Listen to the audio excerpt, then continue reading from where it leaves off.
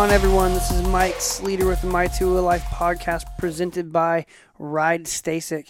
And today's guest is the one and only Robbie Madison. Robbie doesn't need an introduction, but you got to give it to him because he has done it all, really, from a racer to a decorated freestyle motocross competitor to a man that has changed the game of just passion projects done on moto, from jumping football fields to the top of buildings in Las Vegas, the Grand Canyon, the London Bridge, side jumps over Coronado, and then one of my personal favorites, riding a 30-plus foot wave in the ocean on his KTM 450. He's not only a family man, he's just a great human being. I'm fortunate to be a good friend of Robbie's. I've got to know him through our boys. We have kids that are similar age, and the love that he shares with his family, and they go everywhere together. His wife Amy, you have his oldest Cruzy, you have Jagger, and then you have the newest Rocco. They all ride Stasics, so you should be getting your kids on that. That's who this is presented by. But today we talk a lot about mental health and the trials and tribulations Robbie's been through and others around him, and what his mission is to help educate those about that. I'm really proud of him, man. I've seen, his depression firsthand. I can see why he puts so much into every project and expects so much out. Everything he does is truly mental. It's unreal, and to see the way his family works and how they support him in his projects is unreal. So this is a very, very, very good listen, man. And I learned some stuff about Robbie myself, and I'm quite close to him. So this podcast wouldn't be possible once again without Ride Stasic. They are a big supporter of myself and my family. My kids ride them. Matto's kids ride them. Pretty much every top guy in Supercross kids rides them. Christian Craig's son Jagger does. The Osborne family kids. Ryan Morris's son rides them. If you want your kid to ride early and ride sooner, ride a Stasic. The folks at Maxxis Tires, I'm a Maxxis Tire guy. The best mountain bike tires in the world, and they're on the brink of breaking through into the moto sector with that all-new IT and ST tire. Check out MaxxisTire.com. They have a great selection of tires, not only for your dirt bike, your mountain bike, but also your truck, SUV, and your car. Truly the one-stop shop for a brand that supports your athletic and your drive to be a good human on tires. Let me just tell you that. Also, I'd like to thank the folks over at Intense Cycles. Down here in Australia now, the new crew at intensecycles.com.au. We have some cool projects coming on. Our first event will be in Tasmania for the Oz Nationals. I'm excited to go race that. Check out intensecycles.com.au or intensecycles.com. Use promo code Sleater_10 for 10% off the purchase of your bike, and you'll be riding just like me on a good bike, man. Ryan Dungey's a partner in Intense Cycles. You could be like the multi-time champion Aaron Gwynn riding Intense Cycles. Chris Kavarik. All these folks, man, we choose Intense Cycles, family-owned business, owned and operated in Temecula, California. Thanks to all of those who support me and support this podcast. This wouldn't be possible without all you guys. So have a listen. We'll welcome Robbie Madison.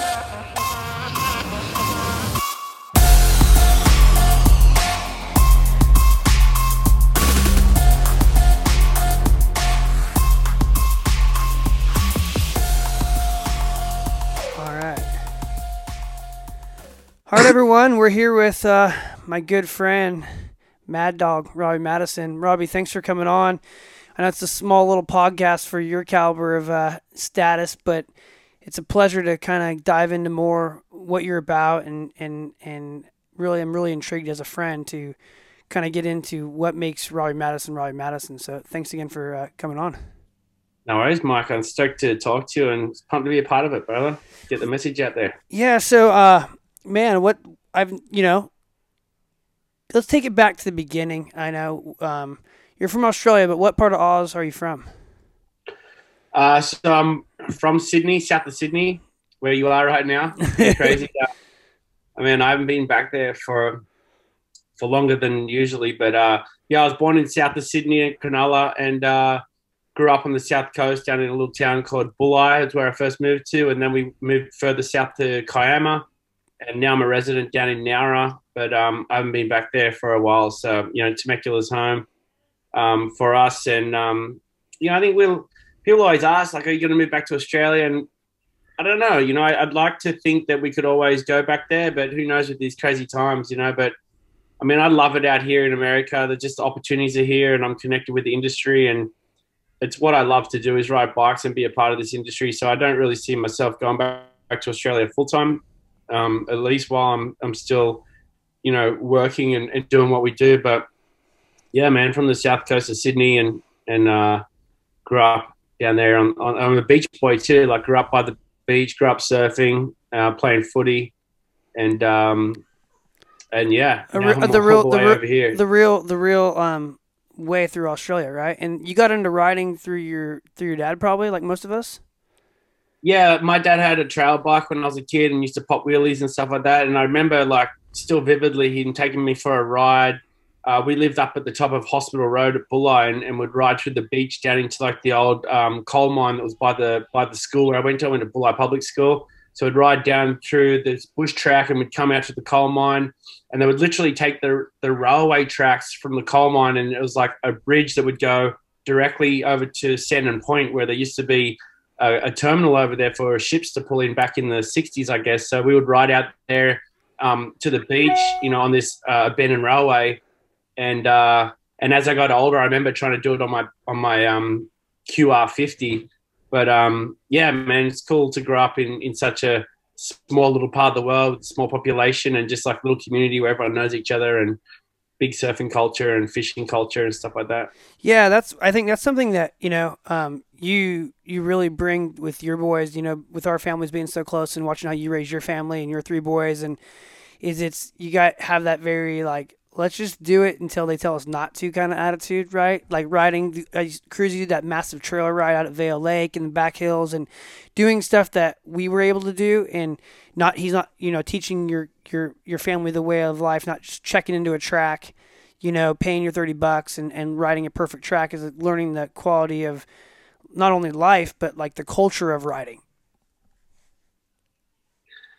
Yeah. I mean, it's, I think, just going to the track, I feel like there's a certain part of it you're not experiencing. And, we go to the track all the time, and we love it. The kids love it too. But yeah. For the most part, like when I took Cruz on that trail ride the other day, he had the best day he's ever had, and he always sees me, taking off and going for trail rides with the boys here. And so it was cool for him to actually join in and be a part of that. But yeah, I grew up trail riding. It was really like where it all started for me was trail riding. And I used to love it when we'd trail ride and we'd find a jump, and then my dad would let me hit this jump for a little while, and then that kind of extended to going to the track. And then, for me, the track then, once I went down there, I was really bad at it as a kid. I was 6 years old on the 6 years old on the KX60, and struggling to change gears and all the stuff that little kids have. And I remember I went my first year. I raced in the Pee Wee 50 class on the KX60, and I think I got second, so I was pretty slow. But that's awesome. But it was that's not awesome, but it's rad that you can look where you're at now. It's great. I remember going to the Aussie Championship that same year, and I really didn't belong there. But Reedy was there racing, and these were kids that were like fast young kids. Aaron Gobert. I mean, there's so many names you could rattle off now. Joel Elliott, Kim Ashkenazi, Anthony Gobert. I mean, there was just star-studded packs back then. And when I got there, I was getting lapped. And then within a year, I was on the same lap. And then, later on in that year, I was running up the top. So when I started out with bike riding, I was a trail rider and I didn't really understand all those sides of it. But, I did a Stephen Gauls motocross school, and Gawley and Lyndon Heffernan actually showed me the ropes. Lyndon was like the first moto coach I ever had. And, anyone that knows Heffo, no, and Gawley, they just run such a great program back there. So we went to Dargle when I was a little kid on the Hawkesbury River in Sydney, and yeah, did the Stephen Gauls Academy of Off-Road Riding. I used to wear that. I mean, I wore that T-shirt until it had holes in it and literally fell off me. I love that thing. That is so, yeah. I mean, those moments, those I think our parents, weren't involved in the industry like we are, right? So Yeah, they didn't realize the type of people they were really introducing us to, and like how important those mentors are. Those people that teach us to ride in the right things. Marty Smith was one of mine, right? And it's unfortunate he passed yeah, away wow, this last year. But having these yeah. mentors that, yeah, that you can really hang on to. I still remember things he taught me, right? And it's like you probably do the same Yeah. thing with Peter Gorley and that whole crew. Totally. And then it's funny how little kids work because your dad can tell you all this stuff and you don't take it in, and then someone else tells you, and it clicks right away. So it's one of the things I'm focusing now is trying to get Cruz and Jagger some riding coaching because they listen to me all the time, and I think at some point they kind of switch you off. And it's not that it's just I just see it's the way that kids are. So it's Yep. nice to have a refreshing new face, a new voice, and someone that explains things differently. And so my kids, I'm really trying to get them to do some more coaching with Caleb and with Rhino and guys that can just kind of I'm about kind of getting them some well-rounded experience, and I know it did a lot for me after I did Stephen Gall's riding school. It just did so much for me, and I remember I really struggled with riding in the mud, and we were doing a local riding school down in Nowra at the motocross track, and I would have had to be 8 or 9 years old, and Stephen Hunter was doing a motocross school. You probably don't even know who Stephen Hunter is, but I don't. he was like a local legend back when I grew up, and Stephen taught me how to ride mud, and I went from like the worst guy that I used to pray. We'd go to the track and it'd be raining, and I'd literally be in tears before we got there because I just knew I was going to be hopeless and I was just going to be yelled at all day. And after Stephen Hunter taught me how to ride mud, I actually used to love going on the mud days then because I knew I was going to beat everyone. He taught me to stand on the pegs and use my feet to steer the bike, and I mean that's still stuck with me today. I mean, it's and Rhino teaches all these techniques too about being on the bike with the right feet control and all Yes. that, and I try to pass on to my kids. And we're on a smaller property here, and so it's hard to put all the lessons into play with such a tight little facility. So, but yeah, I mean, when we were out trail riding the other day, all those techniques, I was able to kind of say to Cruz, he was at the start of the day, he was like, oh, I don't want to go up that hill. I'm not going to make it. And by the end of the day, he was charging up the hills because I was like, dude, this is where you stand on your pegs. You look ahead, blah, blah, blah. And he did it all and it pulled off. It worked. So motorcycles, man, like, obviously I started as a kid, and to be able to let my kids do it now, it's, there's life lessons in it for sure. Out on those trail rides, you can't give up when you're 30 miles from home. Yep. You have to keep going. You got to get home. So Yep. it teaches them to not give in. And it's, that's one thing with my career, man. I just feel like I've never given in. And, sometimes we're doing great and sometimes we're not doing the best. And you have to experience it all, especially, if you want to be an OG or, have a long career, you're always going to have your peaks and valleys. So it's just part of life. Yeah, and amen to that.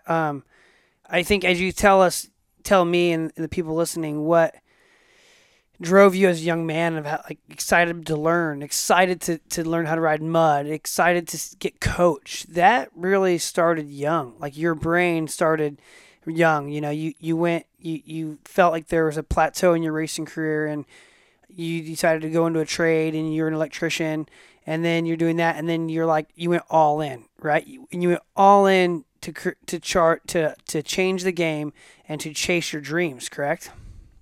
Yeah, it's a chase a dream. I mean, I was working as an electrician, and to be honest, I was satisfied. I actually had a plan that I was going to go to like these bigger projects, and that was going to be me. I was going to be an electrician, and I was planning to go to these bigger construction contract jobs and go and just work as many hours as I could, because a lot of my buddies were doing that when I was doing my apprenticeship, and that's what I was going to do.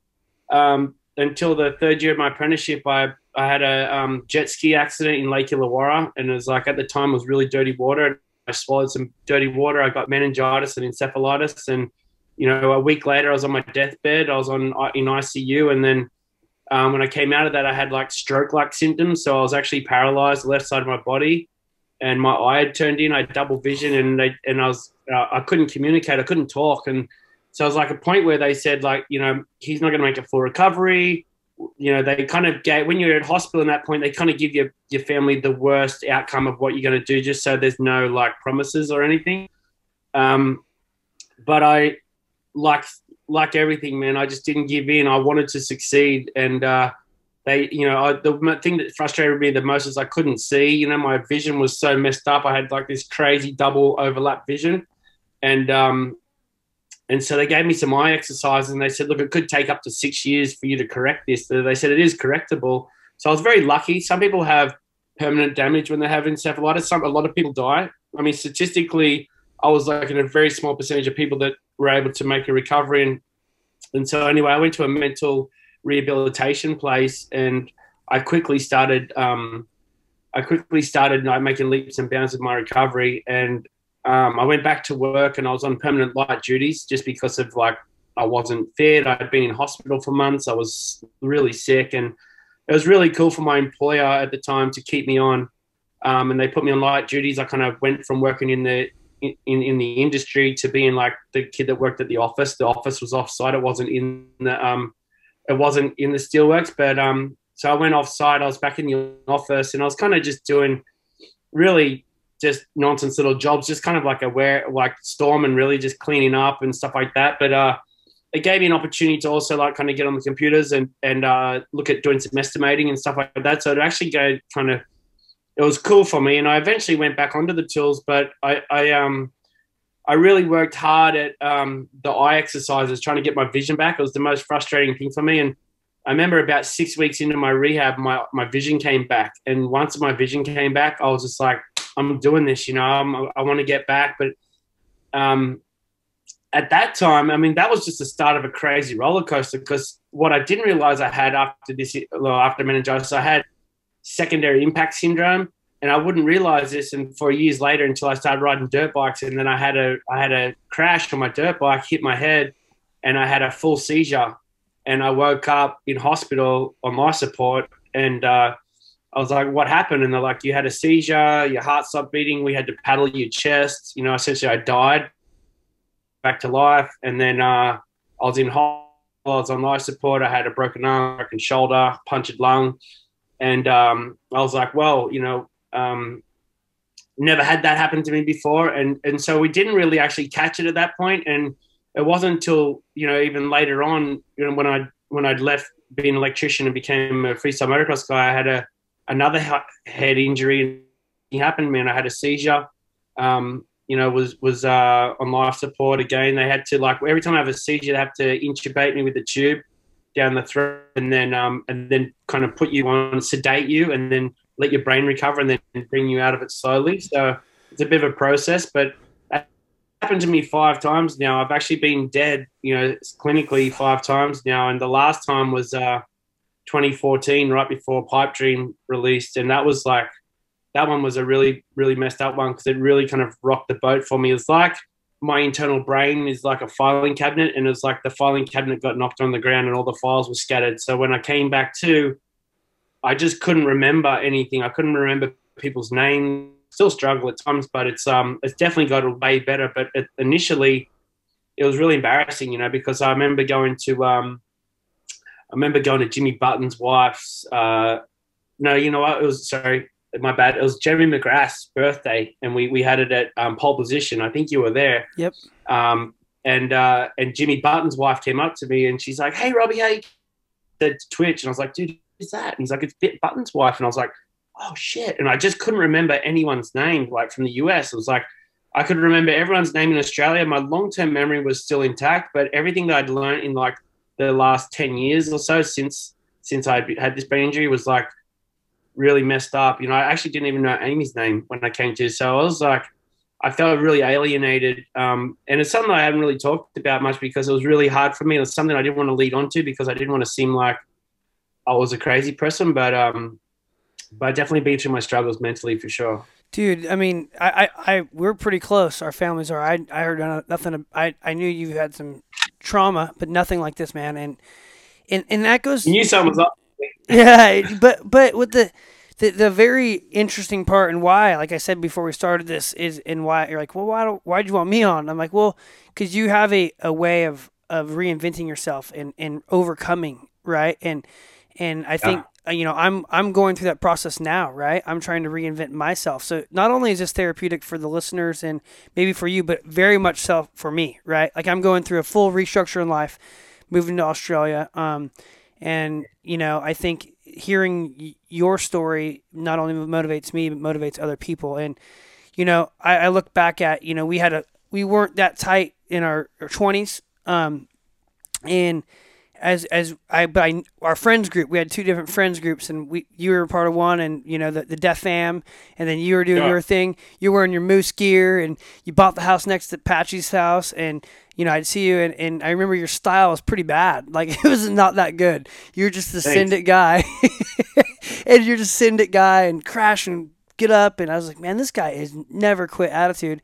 And then, you started ripping off like just these mega things. And I remember the first thing when I realized you were just an absolute maniac was the long jump, when Krusty did the long jump stuff in Australia, and you and Seth were going back to back, and you're like, I want to do that again, and then you almost looped out. Like that Yeah. type of attitude of just overcoming and putting mind over matter, through all your I don't like to call them stunts. What would you call your like pipe dream and your Paris drop and your canyon jumps? What do you like to call those? Like it's because I don't like calling them stunts. I think it degrades them a Yeah, little they're bit. like projects, right? Yeah. They're like goals, projects. They're Yeah. milestones for me. Like I kind of looked at them as like I always called them a project. I had a project I'm working on, a project I'm working on. So I just called them projects. Yep. They were like a creative kind of idea that I'd go about, and like, how can I do something different with my motorcycle that sets me aside from everyone else? I always want to be different. I was like, I really struggled when I moved to America trying to stay on top of the world stage, with the top riders. And like you say, bad style. But to be honest, No, it the amount evolved of riding in that time. It was bad, and that's like in that Not early totally time. bad, yeah, but let me explain my bad style. I spent so much time traveling, right? When we moved to America, like I never got funded by anyone. I funded everything myself, so I never had rich parents. I had a great upbringing. The fact that my parents worked so hard and kept me in motorcycles, very privileged for sure. But when I decided to become a motorcycle rider, a professional, I funded it all off my own dime. So I'm proud of that. And when we moved to America, to stay here and to buy a place and all that, you're not going to do it. Just staying in your comfort zone and doing the local demos and riding at the competitions. Because unless you're winning the competitions like Nate was, it's really kind of hard to make that money. So I was making my money by traveling to Europe every single week, and like, you can ask the guys. Like I remember Twitch going, dude, I can't believe how much you travel. I traveled so much that I became United Airlines' #1 customer at one point, and it was pretty crazy to think so. But That's amazing. I was on Wow. yeah, it's on 350,000 air miles a year. So like every month, I'd go to Europe twice a month, which is pretty gnarly, And so the reason why I like bad style is I just never rode that much, compared to Nate and those guys and I was always jet lagged. I was always jet lagged and so I was sketchy. I felt sketchy all the time too. Yeah. And it was really frustrating because I'd feel sketchy, but then I'd be like, every time I rode, I'd try and do my biggest tricks because if I got off a plane, I went to Europe and I pull up in Spain, I'm going in a competition. I have to throw down my biggest tricks. So I'd wake up, I'd feel tired, unrested, definitely a day not to ride. I'd go pull up at Nate's house to go ride, and I'd be like, I'm gonna throw down my biggest tricks, and so yeah, it was and if I could do it again, I wouldn't say I'd do my stuff differently, but I'd definitely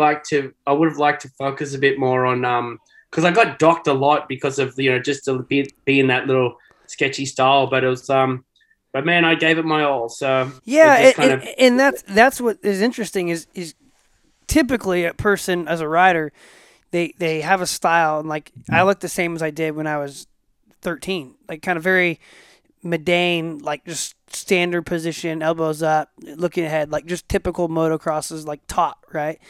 But when I look at you now, and I look at like your whip knacks, and like as I'm watching, you're getting your body back in tune because you have had a lot of back problems as of last couple of years of some injuries haunting you. And I look at your whip knacks and some of the stuff you're doing that you're manipulating your body. Your style looks like a 25-year-old, and that's where I'm like, I'm like, man, it's evolved. So to evolve a style is way harder than learning a trick. Would you agree? No, totally, totally. I mean, I think one of the best things, for anyone to do is to emulate, right? Emulation is such a great thing. And, so I love watching Supercross and love watching anyone else ride, like I love watching guys like Bierman and Axel Hodges and even like just like Josh Hansen and guys like that who just have really amazing style. I love that because I'm like, I emulate that. I mean, I used to love watching Jeremy McGrath ride, just because, you watch the way he flows. And I mean, there's so many people out there that just have great style, but to watch them and to like see it and then to ride your bike and you feel what that looks like. And once you feel it, it's like, that's when I really started progressing because back growing up in Australia, I don't think at Stephen Gore's motocross school they really worked too much on style. So back in those days, I'm sure they probably do now, but no one taught it to me. So I mean, it's cool to work on it. Now though it kind of comes subconsciously, right? But it's cool to like to watch those guys and to be able to ride your bike and feel like they look is definitely a nice feeling. So we'll kind of transition that, we talk about style and where you came from and a little bit on the family, and we're going to kind of get back into that, but progression. And you were at the you're at the forefront of FMX, and you, like you said, you're traveling, hustling, grinding, Amy and you just by yourselves, just doing it all the way from Australia, and you're riding this wave, like early wave before you rode the real wave. You're riding this wave of FMX that's like, it's a little 2-3 foot wave, and then all of a sudden it's just a tidal wave, and it's just gnarly, big money, X Games, Gravity Games, huge films. And I mean, I had to have been a whirlwind through that time, man. And like of that, like I was separated from moto to FMX, and I mean, having friends doing both, but like you guys were busy, you're making money, and it's kind of gone. Now, like that whole thing's gone, especially in the pandemic. There's not events. So can you tell me in a short little time frame here, we could go in depth about this, is from the start to now with the FMX scene of what you've seen? Yeah, I mean, obviously, I came into it at the best point. There's so many talented kids now who would have been great to see them at that point, but we definitely got to ride through the highest part of it, and to feed off when Metal Militia was like dominant and Krusty Demons was touring and the Krusty Demons films were dropping. Like that was just such an amazing time, with the with the way Supercross was and just the whole industry. It was like that we didn't have a care in the world and things were just so awesome. And obviously we all did have cares in the world, but it just seems like now looking back, it was just such an amazing time. But to be able to go through there and to be in the industry and riding a dirt bike and doing shows when like the backflip was like, the newest thing. And, those guys, I remember Kenny Bartram and those guys Nate Adams going to Europe and getting paid $60,000 to do one show and do a backflip. It was like unheard of. And, nowadays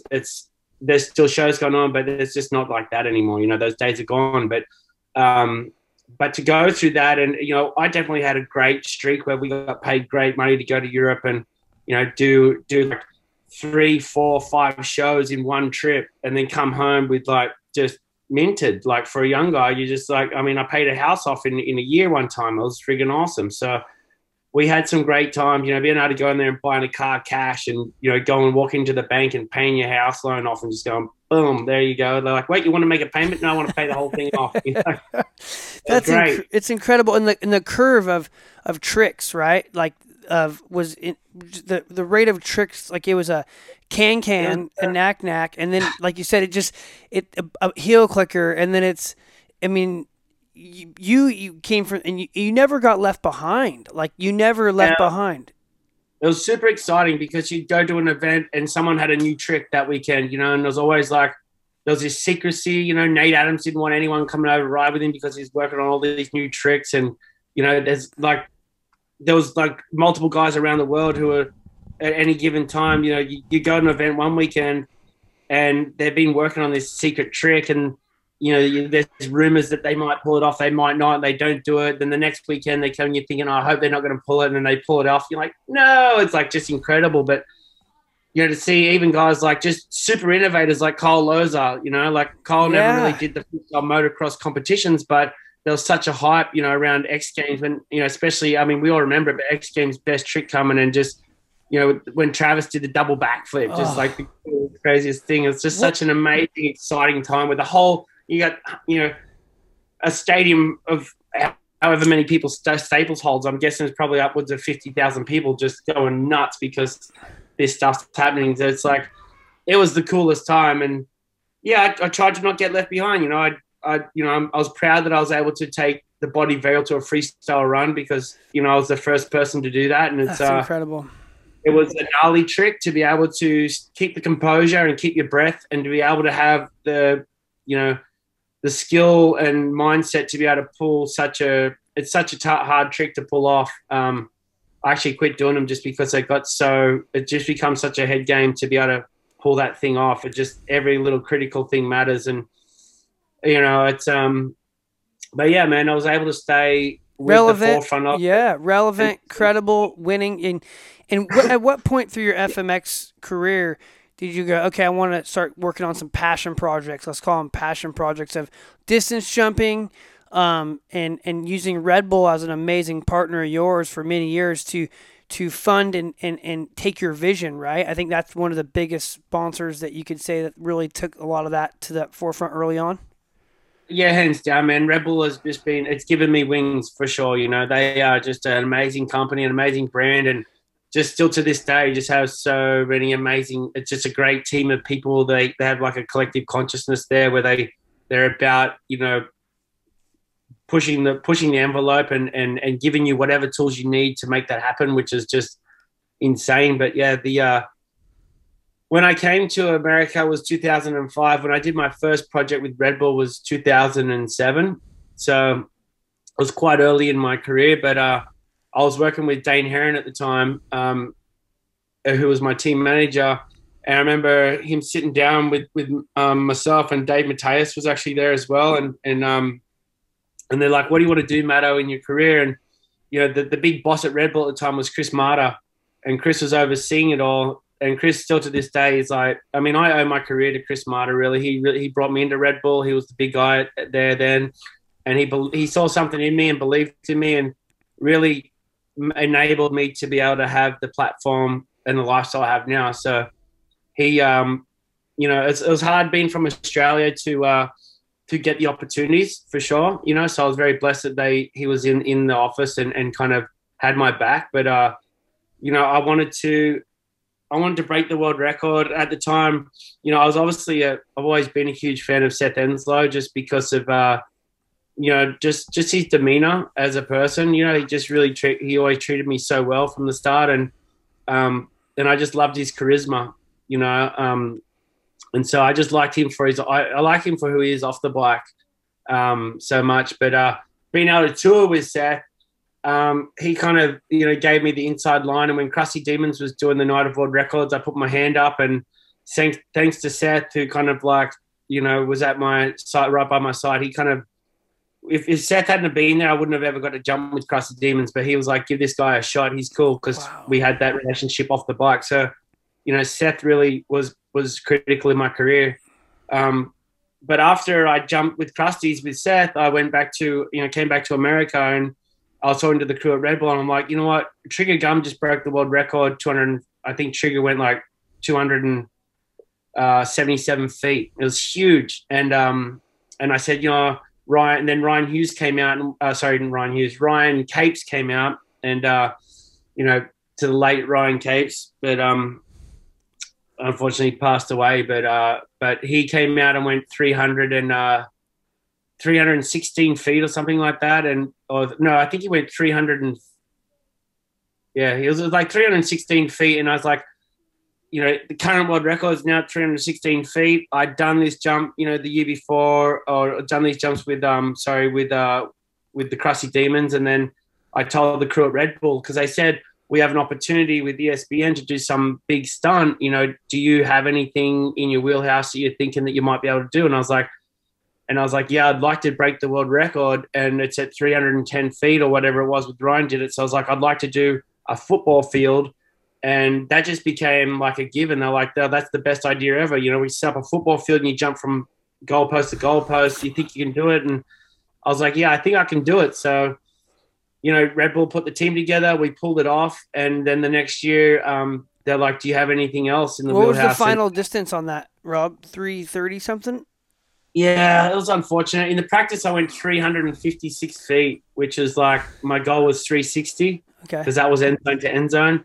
I went 356 the night before, and on the night we had a 12-mile-an-hour headwind, and it slowed me down, so I only got 330. And you broke the record, though. Broke the world record, and then it kind of went on from there, and obviously did a lot more stuff with Red Bull, which has been amazing. So is that record still standing today? It's not. So that record, then I went from there to Crusty Demons, where I got sketchy, and that was so gnarly. I did it again, and I had to jump off with Ryan Capes, and I went 378 feet then. So we really stretched it out, and then that record. So that was ramped to dirt. So that record's been broken. I think Alex Harville has it. The official Guinness World Record, I believe. I have it, but it's 378 feet. But that one it's a bit of a technical thing that Guinness Book does, but it's ramp to ramp. So it's like what Evel Knievel used to do. So okay. The stuff that Alex is doing is ramp to dirt. And it's more of a rolling hill, kind of almost like, he's making the distance, he's making the distance, but the overall gap is not truly that. Yeah, so I've done the biggest clear gap, 340 something feet, which so that's from the ramp to the back of the landing, 340 feet. So I went 378, and then it's the ramp to ramp stuff is like really, I feel it's a lot more dangerous than going to the dirt, just because those landing on timber and metal is different feeling. It's a different feeling, huh? Different feeling. It doesn't have the give, like the earth has give, and that stuff's just brutal. But for whatever reason, that's the record. So Alex Harville has undoubtedly jumped a motorcycle further than anyone else, so props to him. And but yeah, I mean, that's a record that's still there. So it's just interesting to hear you talk about it, and it's unfathomable to me. I watched the Red Bull New Year's jump, and we didn't even know each other then. And dude, I was racing Supercross, and everyone was like, "This guy!" Like we were tuning in. Like I wonder what the viewership was today. I bet it was just mega, right? Because like it was New Year's Eve, we're all partying. We're tuning into this guy. Robbie Madison is going to jump. This is insane, right? And what is mind blowing to me is have that like. I know, like I didn't know you, but I know there has to be. You can't just have balls. Like you can't just have balls, and be a good rider to do that. The time put in, the team around you, your family, your home, like your home life, everything has to be in place for those things to work out. You can't be, your motion can't be high, low, and Is that what you would you agree? There's like the preparation's almost more stressful and more into it than the actual riding part? Yes and no. It definitely gets scary. There's a feel with the distance stuff that can go horribly wrong. I know Alex had a big crash, doing some distance jumps, and so the experienced guys who are really good at it can make big mistakes, and it's a small mistake that can be really costly. And Axel Hodges did it very similar, and I've done it too. And so there's a certain point where you're jumping these jumps, and we all know how to use our back brake, and you have to be very good at jumping a motorcycle to be able to mess with this record. But there happens to be a certain point that when you are correcting the bike, it can get away from you and it becomes uncontrollable, and the thing just starts to loop out on you. And it's happened to me in the past. It's happened to Jason Bird. I think Alex Harville. He actually didn't. That didn't happen to him. He just missed the landing ramp. But yeah, it gets the danger of it just blows out, and this crazy thing can happen with the momentum and the inertia of the bike, where it does this crazy loop out thing at a certain point, and it kind of only really starts to happen, what I've noticed, once you get over like 350 feet. So, and at that point, you're doing over 100 mile an hour at the base of the ramp. You're up, 60 feet in the air. And so it's like, it could be a catastrophic, it could be a deathly crash, if it happens. So it's something that's like, it's fearful, it's scary. Your wheels explode at that point, like I've actually exploded a wheel on landing before. And I know that when Axel was going for the record, he was blowing wheels out, and they were asking me what I did. And I said, man, when I did that last jump I did, my wheel exploded too. I don't know what the answer is. I'm like, you're pushing the equipment to its absolute maximum. And it's I just don't think the bikes are designed to do what we're doing on them. Yeah, I'd agree. I mean, through all, like, your distance jumps, and then you did the Paris, the tower.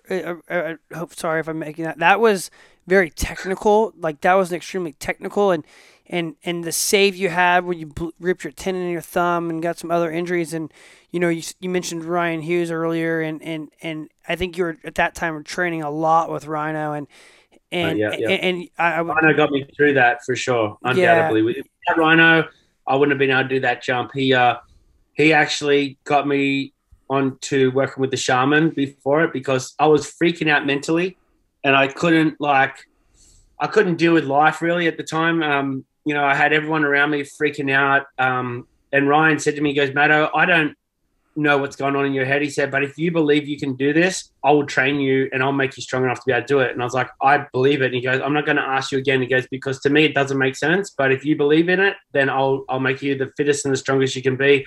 And he said, because you're going to need it to be able to pull that thing off. And luckily, I listened to him and I trained with him, and I showed up every single training session, and it was like the core strength and the technique and the mindset that Rhino has. Rhino has.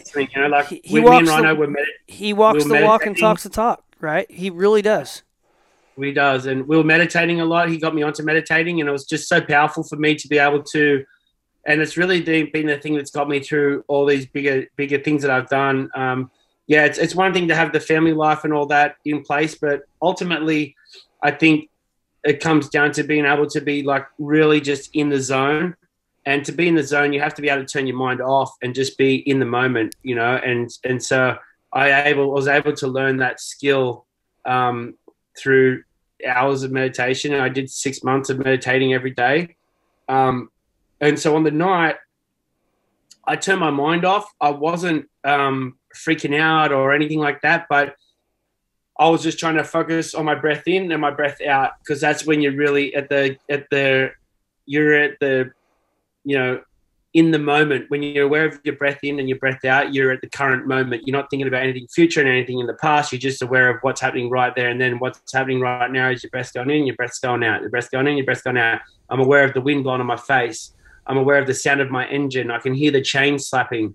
And it's having that, presence. There's 300,000 people around me. I'm like, that's gone.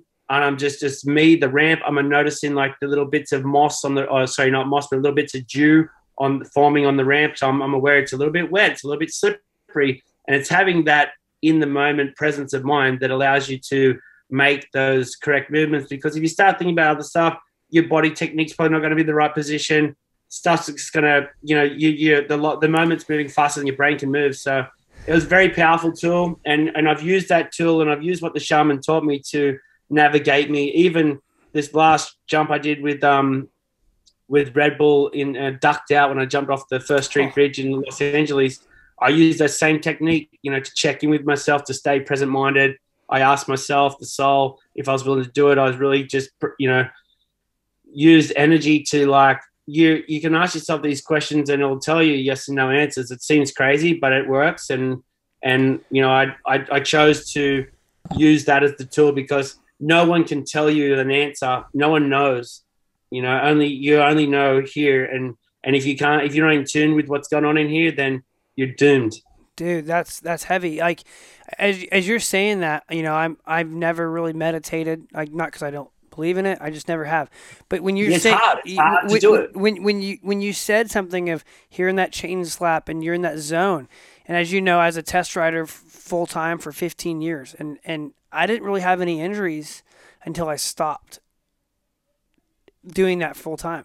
And when I crashed my mountain bike and almost died, I wasn't tuned in like I was. Like I knew that I wasn't. And when I was testing, I never crashed riding because I was so tuned into the bike. And I'm gonna say like it was a subconscious way of If you hear something off, you're like pulling over. You know something's yes. not right. I Right. wasn't focused on anything else, just the motorcycle. Every time I hit that track, I was focused on what it did. So I was like, hit that rut, pop up, and get the shock sucks. I'm getting over that bump, right? So that I mean, wow, it's pretty heavy. Like I was subconsciously doing what you have to do these huge feats, and it was. I mean, I'm just doing laps, but as you know, laps, the simple times we crash are the ones that we get hurt, right? Or the simple days when you're just not focused, right? When you're not focused and your focus over the years to focus on and fixate on a project. One of the ones that you've done.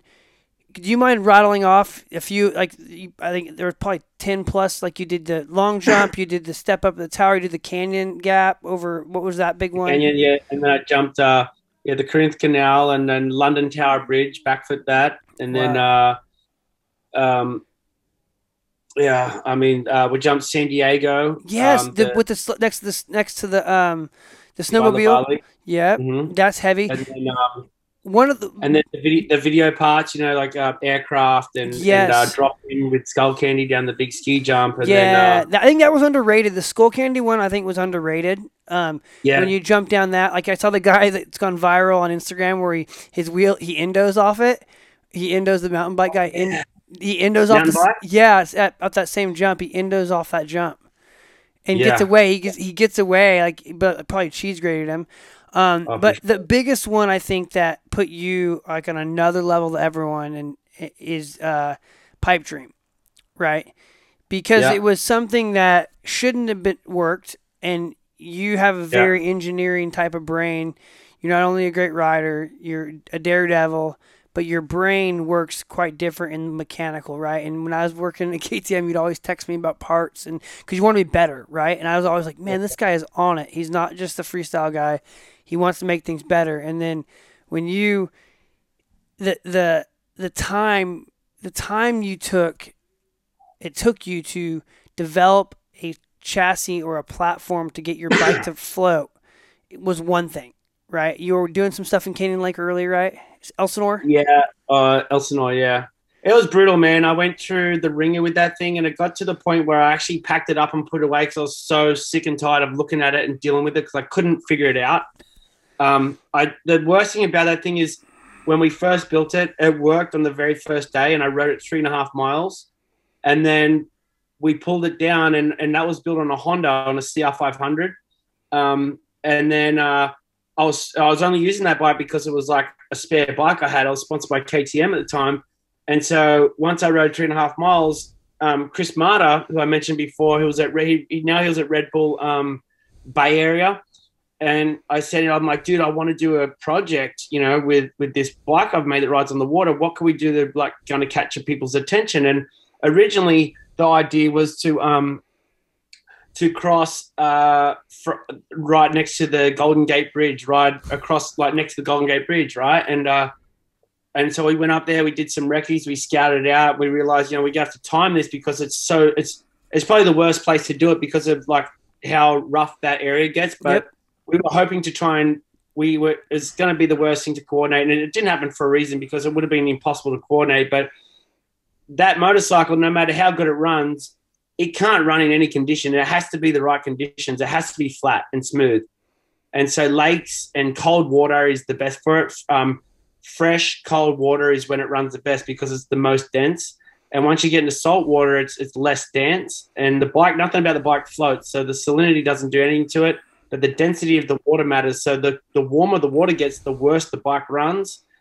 So going to Tahiti in that warm, salty water was like the worst. It was like riding at the beach on a street tire. You know, it was hopeless. Oh. But in leading up to that project, the bike was working great. We put it onto the KTM. We went to test it, and it wouldn't run. I'm like, what is going on? And the guy that was building it is like, I don't know, man. I used the old ski to make this ski. I was like, you lost the old ski? He's like, yeah, I used it to make this one. I'm like, I was just shattered, right? And so I was like trying to just make this thing work, and I'm hitting the water like in fifth gear wide open, which is so sketchy when you got skis hanging off the bike and you're like wide open on the dirt and then going onto the water. And then when I go into the water, I'll just like slowly I'd lose momentum. It just had some drag going on that you'd look at the bike and we were all scratching our heads. I had engineers there and no one knew what was going on. And so I took all the pieces and I stopped working with that engineer. I'm like, you don't have the answers and I don't want to be rude to you, but I want to figure this out. And this is my passion project. So I'm going to take everything with me and I'm going to figure it out. So I started going to Lake Elsinore, and I spent months testing, couldn't figure it out. And we were making like Buddy Morgan was working with me at the time, and Buddy would make a new ski, would talk about the design. He'd make the ski. We'd come back, test it, wouldn't work. We'd talk about a new design. He'd make the ski, come back, test it, wouldn't work. We went through all these trials and tribulations even to the point where packed it up, didn't work with Buddy for a year. So I pulled it out again. I'm like, I'm going to get this thing going. It just was eating me up, you know. So I pulled it out again and I called Buddy and I said, hey, Buddy, do you want to go work on this water bike again? He's like, I was hoping you'd never call me about that ever again. And so I convinced him to go and work with me again, and we banged our head, and we never really got it working too good. And then eventually we went down and we got it working okay, but it was never back the way it used to be. And then we went to we got to a point where it was okay, but we didn't know why it was okay. We'd played with so many different little things that we were lost. We didn't record it properly, and so we're kind of lost of like what worked and what didn't. But we finally had a setup that it worked, but I had to stay like way back, and I didn't know why I had to stay back, but that's just the position I had to go into. So we went and we did Pipe Dream, and you watch Pipe Dream the whole way. I'm like this the whole time, leaning back. Yeah. And I didn't realize why I had to do that. And then we went down on Triple X. We sold it to Vin Diesel, and I went Triple X, and we're riding the bike there. And it wouldn't work down there because the film crew got involved and they changed the design. And I'm like, you guys don't realize how critical this design is. And the engineer that was on there is like, oh, I build stuff better. And Buddy didn't have any tertiary education, so he just didn't want to listen to anything that Buddy or I said because he was an engineer. And so this guy ruined the bike, right? He pulled it apart. He made it his own design. And I looked at it. I said, that's not going to work because of this and this. And he's like, well, you're not an engineer. What would you know? I said, because I fucking built the thing and I know whatever. So long story short, it wasn't working down there. And it was the film was getting jeopardized, you know, and this is a $350 million film, right? And it was all hinged on my water bike working. And I woke up one night at like 4 a.m. I was like, I just had an epiphany because I was just like, complex, like it's going through my head and I'm like thinking about angles and I'm drawing stuff and then I'm like drawing the water and I'm like scrunching that piece of paper and start another one. I'm like, why isn't it working? I'm trying to understand the physics behind it. And then I realized what was going on. I went down. I remember I had a little scooter. I rode down to the site because these guys were working all night because like we had to film the next day. And I get down there and I'm like, Buddy, I realized what's going on. And so they actually had changed my design. So what happened? I was like, get the rear ski and move it 4 inches forward. So we moved the rear ski 4 inches forward and the thing took off, started working. And it still wasn't perfect, but it was for the design we had, the rear ski was off and we moved it forwards. We fixed it somewhat. Now that I've had my time to work on even more, now I've got it working where I found out why I had to lean back. And so now I've got it to the point where it works great. I can ride it. I go in the water in second gear and just like cruise on the water second gear. I can go all the way up to fifth gear and I can go all the way back down to second. I can ride around in circles in second gear on the water. It's actually the coolest thing ever. That is so cool. I really am looking forward to, I was actually talking to my team manager at Red Bull today about it. And I was like, dude, let's get some of the Supercross guys when the series is over and put them on this bike and go spend a day and let some people ride it. I want to put Swap on there. I would have loved to get you on there, but we'll do it one day. Yeah, for sure. I want to just to ride this bike because there's been, obviously I've ridden it. I know how it feels, but it's the coolest feeling a motorcycle rider can have. I can't imagine, because I mean that's when we started hanging out. Our family started hanging out a lot, is when you were working on that project, and I just remember, the nights that you'd spend out in the shed and just racking your brain and sink a bike, and the mental fortitude you had to continue on, to know when to stop. Also, like, that's one thing that people don't realize, is it's one thing to be a meathead and continue to work and work, but it's like working smarter, not harder. Okay, I gotta take a break. Let's shelf this. And most people, I can't do that. I'm a guy, like when we were building the Stage 6 for our kids, dude, I was not letting it go. And you're like, we just gotta stop, right? So that's something. Yeah, it's been great for me. Like with that water bike project, I packed it up and put it in my shed for months, on end, multiple times, and then I'd put it away, and I was like, it's not meant to be. And then sure enough, I'd have like a vision, and I'd be like, oh, and then it'd click. But I mean, I had guys, Jimmy Redmond, who invented wakeboarding. I had Mike Murphy, who invented the air chair. Okay. I had like some of the greatest minds in action sports look at this thing, and it was just one of those things that no one's ever worked with multiple hulls. You got two hulls pushing the water, and the physics that's going on around there was something that no one had ever actually had any experience with. So, but it was cool. I mean, I'm stoked I ended up figuring it out, and Sorry about that. You're good. I just got hired to do another project with it, which is super exciting. So I'm about to pull it all out again, and we're going to Europe with it here in the next few weeks. That is really cool. Yeah, the Pipe Dream was something, I think was really special, because it was a project that you couldn't just be a dirt biker. You couldn't just have big balls. You had to be a surfer first and foremost, because you had to understand the water, right? You had to have the etiquette. I know you had some dramas with with the locals and the surf guys not giving you street cred for just getting out there. We won't go really into that, but it's funny because I had support of some of the best surfers in the world, like Mick Fanning and Sonny Garcia, and the list is huge. Like Joel Parkinson, all these guys thought it was the coolest thing. But there was all these keyboard warriors who had nothing to do with it, just wanted to put a lot of shit on me. But whatever, man. It's like people can have what they say, what they want to say. I was trying to realize a dream. We realized a dream. We did something that's never been done before. And I agree, it doesn't belong in the water. But hey, that's what life's about. Is like you're doing stuff that following a vision, Yeah, and that's what I thought was cool. Is like it looked in the way your team kept everything so quiet for it's a loud motorcycle, like no one had spy photos, and that stress, like I think going back to that whole thing of keeping everything in motion, right, without letting it out. And nowadays with social media, everything happens so instantaneous that going back to the FMX guys, it's like as soon as you used to pay to see Robbie Madison and Brian Deegan and Pastrana do a backflip. Now I can go on Instagram and there's a guy is that Pat Biden, the young kid from Australia? Yeah, Pat Bowen. Bowden? Bowden. Yeah, Bowden. So I don't really know his name, but he's unbelievable. Incredible rider. But unbelievable. He just missed the time, right? He just missed the window. Because guys started doing stuff on Instagram for free, so then you start seeing it's a really weird thing where if you're not doing something very unique, it's hard to get paid.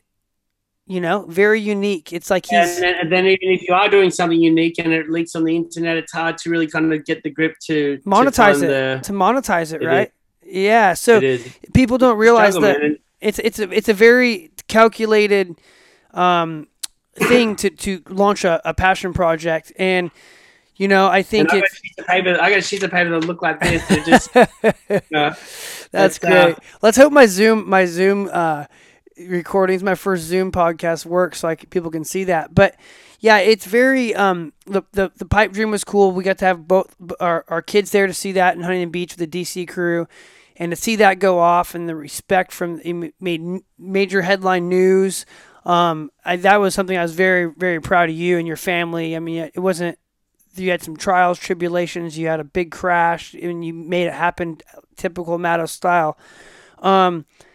and I think it's really incredible that you can, once again, accomplish, have the mental mindset to focus on something and hyper focus on enough to change the game.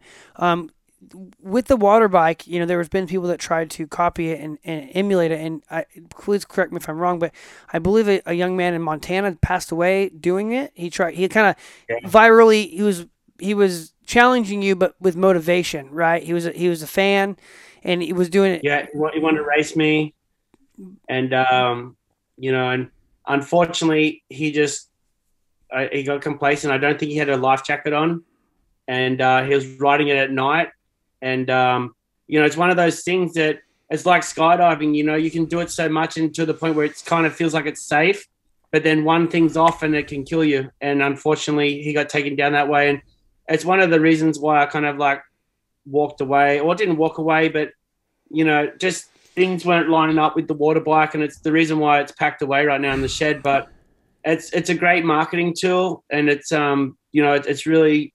I'm stoked that I have it. I've been asked to go and do some marketing, and so I'm stoked that I'm able to have opportunities to earn money, ride my bike, and follow my passion, and it goes on. But yeah, it was a shame to hear that young fella passing away for sure. And so it really rocked me around because I felt like some kind of responsibility too. But yeah. I could see that, man, but definitely wasn't. You probably inspired him in a way that he'd never been inspired, and we all have a plan. There's a plan for us. We don't know, but yeah. You mentioned an activity just now, skydiving, man. What's one thing I want to talk about is you got this newfound passion, skydiving. I've been seeing it on social media. Yeah, it like. I was so petrified of skydiving. I didn't want to do it, but I actually. Yeah, you finished, man. You finished. I can't even fathom. Like, I'm so scared of heights in my 10th floor in quarantine hotel. I'm like scared looking over the glass railing. I just don't know if I can see how it's enjoyable. I can appreciate it, but I don't think I could get my mind to let it, like, the confidence of trusting the process to enjoy it. That's where my brain. It's not the heights thing, because I'm flying, like I feel out of control, like not in control. Sorry. So tell me more about you. Like that's my feeling for it, and then to see you do it didn't surprise me really. But like going back to this calculated, like you said just now, is if it's right, it's right, but if it's wrong, it's a death consequence. Yeah, a lot of guys, well, not a lot, but yeah, people die doing it. There's fundamental things that you can do that could really kill you. Like a low turn on landing will kill you. And so it's just one of those things that you can kind of panic and be like, oh, I've made the wrong calculation. I'm not going where I'm meant to go, and making a turn, trying to save yourself from hitting a tree or something. And when you turn, it puts on an angle. And then what happens is everything goes on angle, and you pendulum out of it. So it can pendulum you into the ground, and that's how a lot of people die, is just like panicking. And so the main thing with skydiving is you have to plan where you're going to land, and you have to do a landing pattern and plan and land there. So like if you're not going to make it back to the drop zone, then you need to plan somewhere else and do your correct formation to land smoothly. And it's like the biggest thing you need to focus on. And I've never been caught out a couple of times. So like fortunately, I'm jumping out of hot air balloons here locally in Temecula. So I'm always like doing these, like what a lot of experienced skydivers don't even want to mess with, is like landing in like unplanned areas. But like, I'm like, I believe in myself. I have a great trainer, Sean McCormack, who's like drilled into me all these like life lessons that he's learned. He's still got like 45,000 jumps or something. How many jumps? You have like 100 or something. You went from the C class to like in the main 450 main like instantly, right? Hey, you remember how you said bad style? I probably have the worst style for all those pro skydivers. They're like, oh, look at Peter out there, elbows down, just flapping, legs going everywhere. But you're hauling ass. Yeah. Yeah, man, that's cool. And then I seen you're flying a plane a little bit too. Ronnie Mack. but you're flying a plane a little also. Yeah, I'm flying a plane. So, the skydiving thing, like I was into skydiving younger. When I met Amy, she kind of talked me out of it because she was just not about it. And then she actually put the fear in me. I was cool with skydiving for many years and I wanted to do it. And then she's like, like as soon as we had cruise, she was like, no more skydiving for you. That dream's over. And so I just kind of went with it. And then I got asked last year, like, hey, Mato, there's a project going on and the company that's doing it has requested that you are, you're going to, I don't want to give too much away because it's top secret, but that they wanted me to be the person that's going to do this feat, right? And and then they're like, to do that though, you have to get your pilot's license. I'm like, okay. Yeah. And they're like, your skydive ticket, and you have to learn to base jump. And I was like, oh shit, like, and they're like, there's no pressure from us because we understand the danger involved, and we don't want to put that on you. This is totally up to you. But if you want to do this, they're welcoming you to do it. So I was like, give me like, a week to think about it, right? So I stressed on it for a week, and Amy ended up coming to me because she at the start, she was like, nah, you can turn this one down. And at the end, she's like, you need to do it. And I was like, what do you mean? She goes, this is part of your journey. You need to do this. And I was like, I thought that you weren't into skydiving and it wasn't cool with you. And she said, yeah, but this is part of your journey. She could see it. And so she was like, you need to do this. And I was like, oh, God, like, thanks, babe. Like, really? Yes, you want me to die or awesome. something?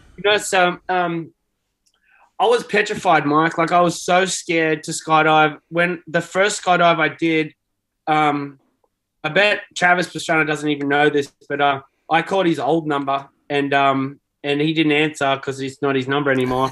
And I texted him a pretty emotional text for our level of friendship, and I was like, hey, man, like, fucking respect the shit out of you. I said, I just had the most wildest experience. I just did my first skydive and obviously no answer. And I never even told him once I did get his new number. I've spoken to him recently, but it was a bit of a story for when I'm talking to him face to face, unless he watches your podcast. But Probably not.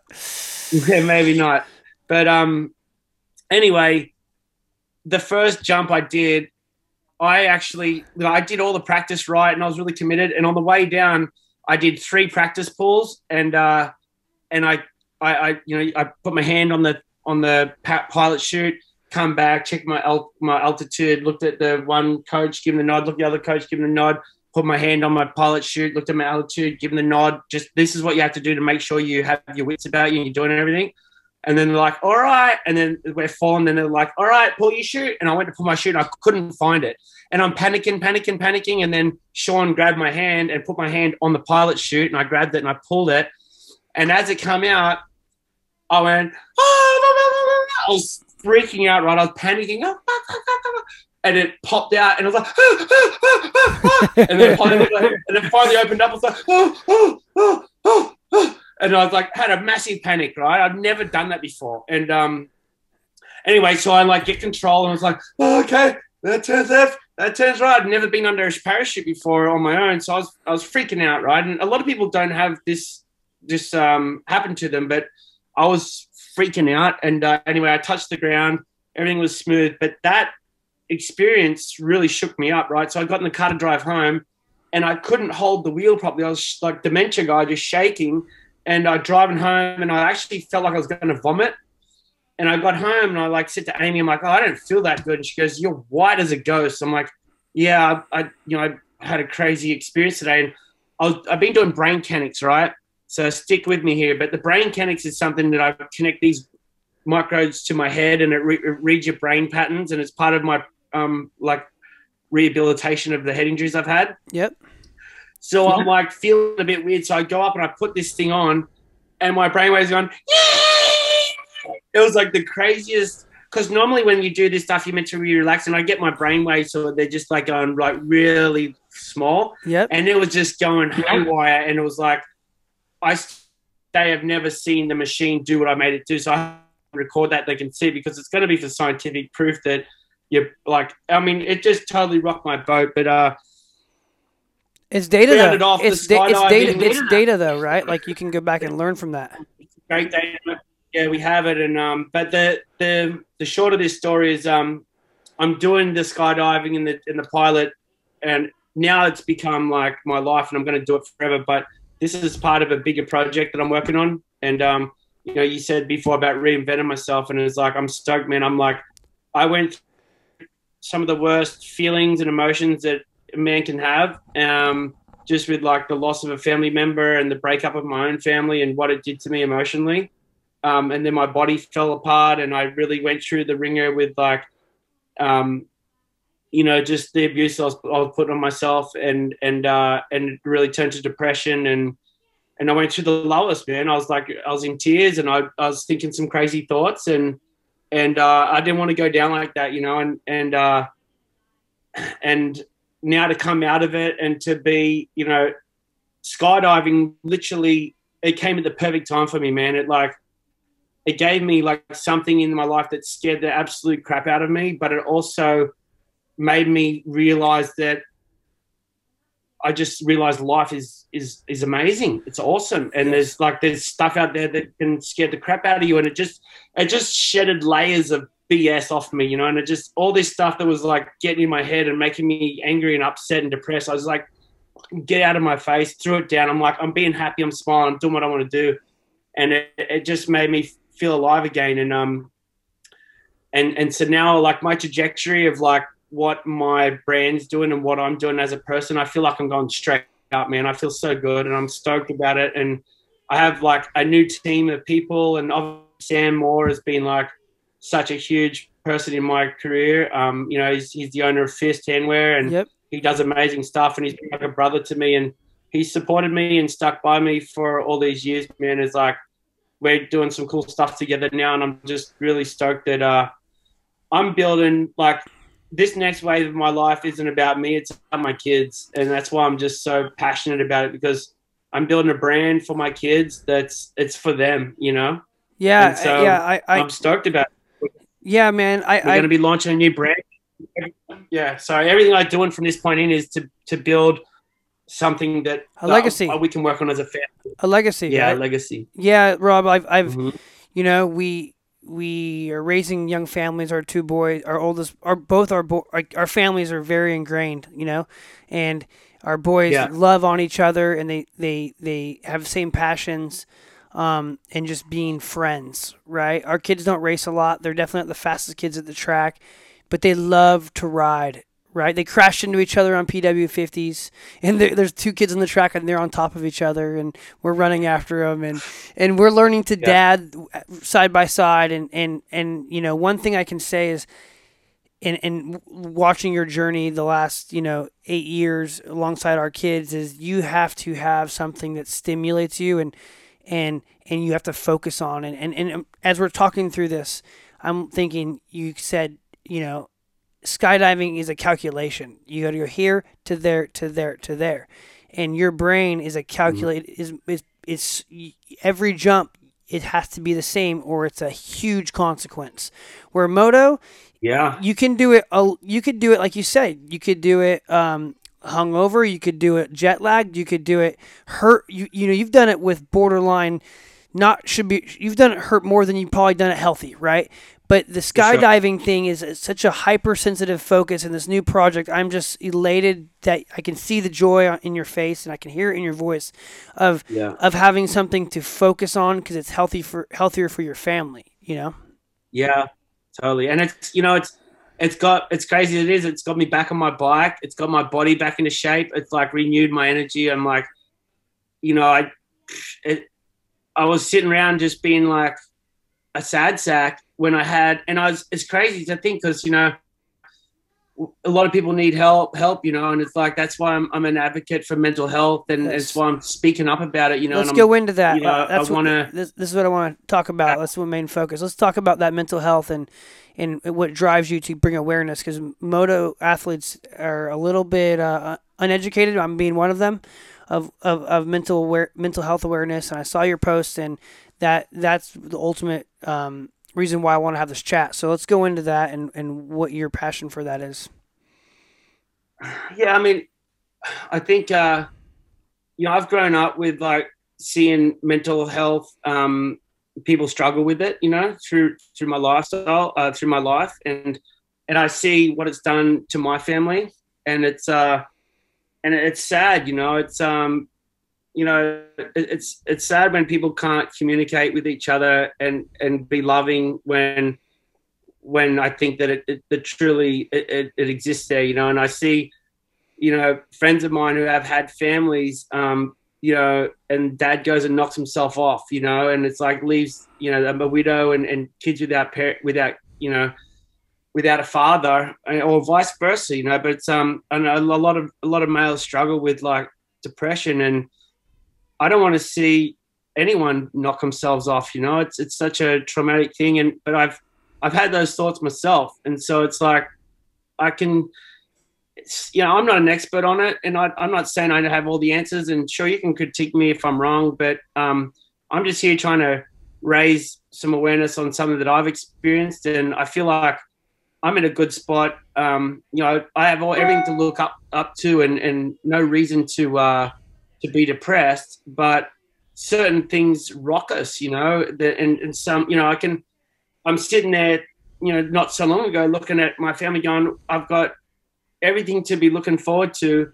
And you can tell me, like, look, you've done this, you've got that, you've done all this stuff, you have these beautiful kids, a beautiful wife, you've got all this stuff. Why are you depressed? And it's like, I don't know, I just am, and it's hard because I know there's people out there that are like, I know I've got all this cool stuff. I know all this stuff's great. I've got it. One of my good friends had everything going for him from the outside, and he went and knocked himself off, and no one could understand it. But sometimes it's just like people are just depressed, and it's like, and they don't even know themselves why they're depressed. So, and I'm not saying I have the answers, but I know skydiving definitely peeled off some layers for me, and I know that laughter is great medicine, and if you can get yourself to laugh, it's what we all need, man. It's like a smile on the face. And there's been some things that I've done that have really caused me to laugh a lot recently. That's been really good for me. But I mean, honestly, the start of my healing process was like saying yes to, I commit, I was at the dark point, and I committed to, like, I'm going to climb this wall again. I'm going to get over this mountain. And so I committed to doing this project when I was really in a dark place, and no one really knew it around me. But the process of this, getting up and being accountable and going and showing up at the skydive place when I'm like, I don't even want to be here, and then jumping out of a plane and absolutely terrified, but just being like, well, it's either this or, I was kind of like weighing up. Are you going to take yourself out of the freeway, or are you going to like jump out of a plane? And it's like, and so I was like, whatever it was, man, I jumped out of that plane, and the life changed for me, man. And that first skydive was crazy. It scared the crap out of me, but it just made, I don't know, it changed something for real. And I've been doing a lot of stuff, NADIV therapy. I think anyone who's struggling with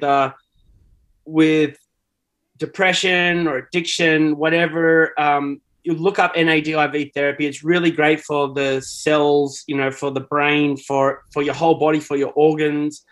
That was really, really refreshing for me to do that. And from so many head injuries, that was recommended to me from the head injuries to go and do it. And it really helped a lot, but it helped me in a way, but it wasn't really like, it didn't tick all the boxes. And I don't think we're all very fragile, at any time something can happen to you, and you can be having a great day, and then something happens and it just breaks and shatters your heart, and it's like, losing, loved ones. I mean, it just happens, and it's going to happen to us again, And again. I mean, it's going to happen again and again. It's like, so it's like, you can just live in the moment, and appreciate the moment. And I think a lot of, going back to, and I always use, it sounds weird when you say meditating, because people, you're some hippie weirdo or something like that. But it's like, meditation is a fancy name, but really it's just turning your stupid mind off, and you getting rid of toxic thoughts, really. So it's like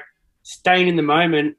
If you're in the moment, you aren't thinking about what's going on or what happened in the past or anything like that, or what you desiring in the future that you don't have it, and you're being depressed because you don't have it, or you can't find excuses of how to figure that out. But finding an activity that you enjoy, like mountain biking, is just, it's just such a fun thing to do. You start riding your bike, and Next minute, all you can think about is catching up with your breath.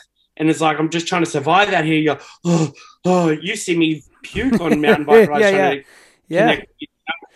But you're pushing yourself to that point of like activities, man. I'm not saying for people to go skydiving. I'm saying, hey, maybe skydiving is, if you need something that's really going to shake you, like try skydiving. But just having an activity, being healthy, I'd is agree. a great way of doing it. And so, shout, small plug, February 13, we're going to do a jump for.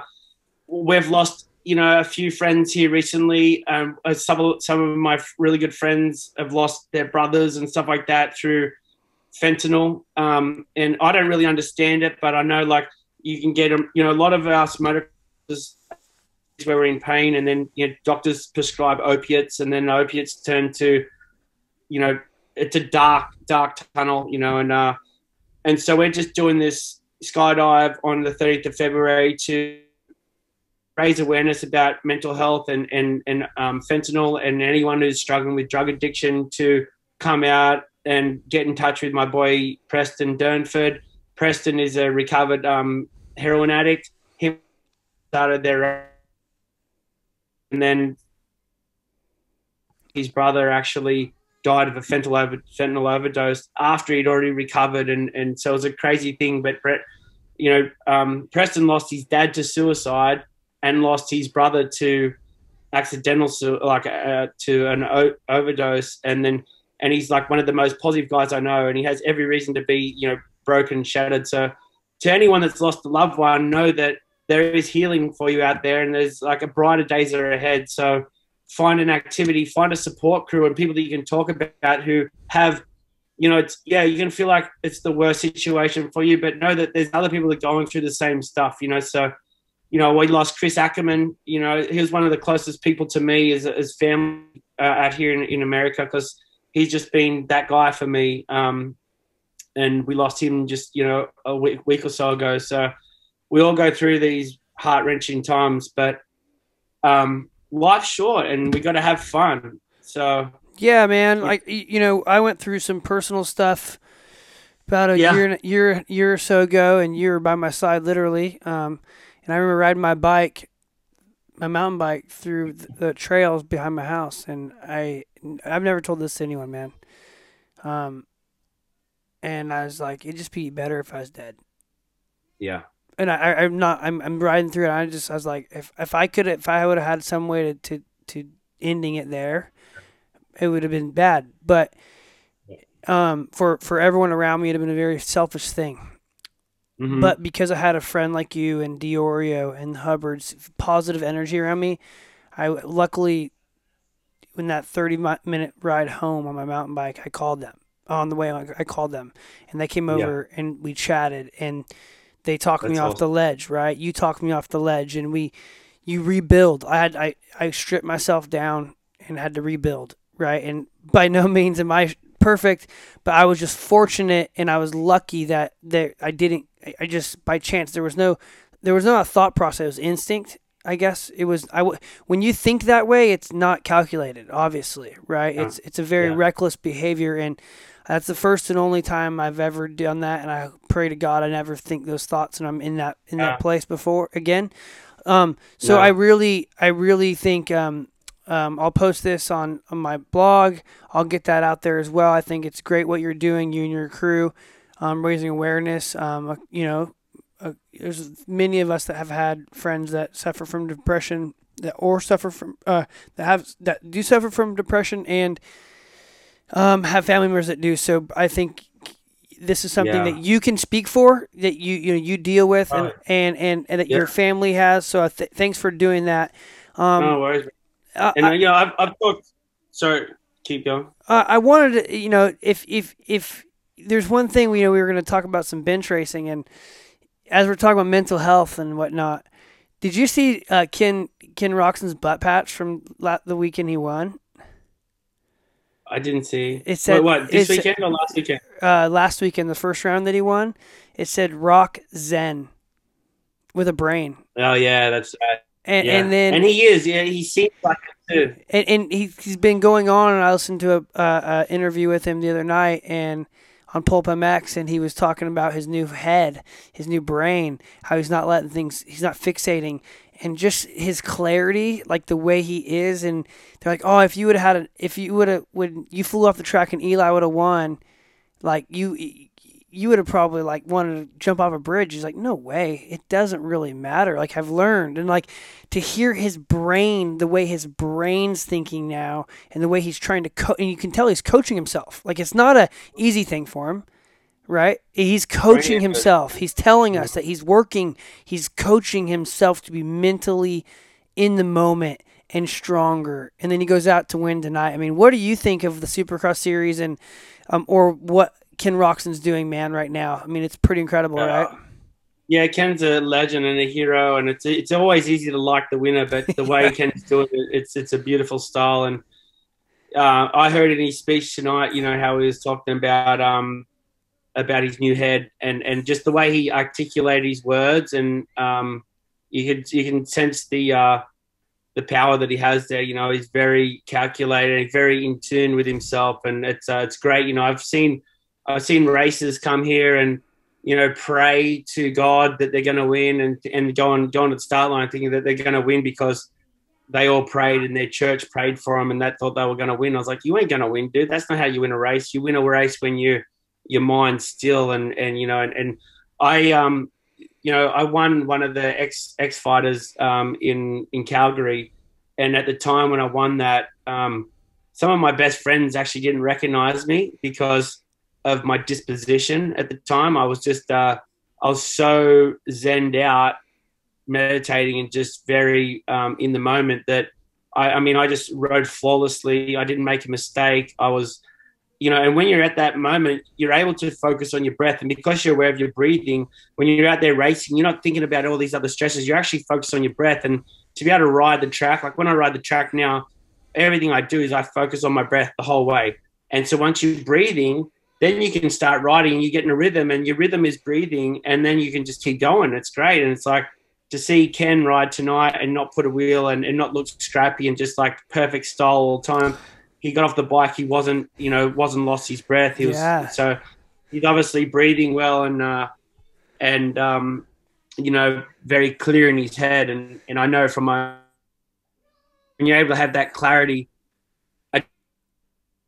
and you have like super abilities, and it's one of the things that I've focused on to get to that mental stage to do the stuff I do. And you know, it's crazy how when life when you get like caught up in life, you know, I found myself, you know, it's really good for anyone who's got mental or you know, who's struggling mentally. It's like, it's good to just get away from everything, right? And try and get in the stillness and turn the mind off, turn the thoughts off, get rid of the thoughts is a great thing. Because if you spend your time just doing activity, and then communicating, and then going to bed, and just you're always like, you know, output, and you never like coming input. And it's like, you have to have that balance. And I find like when life gets too hectic for me and I don't take the time to actually just take a break and kind of like woosah a little bit, you know, and just chill, it happens to all of us. You know, you start looking at other people, you start comparing yourself, you start doing this, that, the other, and it's just like you're not in your vibe then. You're not like in tune. So it's it's great to see. The racing's crazy because, you know, for someone like Ken to come out and make it look so effortless, and then you see there's a lot of guys out there, and I don't want to mention names because I'm a huge fan of all of those guys. No, you can. Like, we're not talking. I do, dude. They don't care, because, like, let's take Malcolm Stewart, Aaron Plessinger. I'm gonna dive in. I'm a huge fan of both those guys, and dude, like Plessinger has had, or Plessinger, everyone sounds different. Dude, that guy's a West Coast champ, outdoor national champ. Like, that's no joke, right? And last 2 years in the 450 have been terrible for him as entry. His rookie year. And, dude, he's back in, dude. This is the most stacked field ever. Any guy, like, in the main, crazy, right? And, like, a lot of people talk shit with or about Alex Ray, like, the guy's squirrely or whatever. Dude, the guy's making main events. He's made, like, 50% of the main events. He's no joke. The caliber of rider, the execution of the team, his team is not what Aaron Plessinger's team is. It's not what Tomac's team is.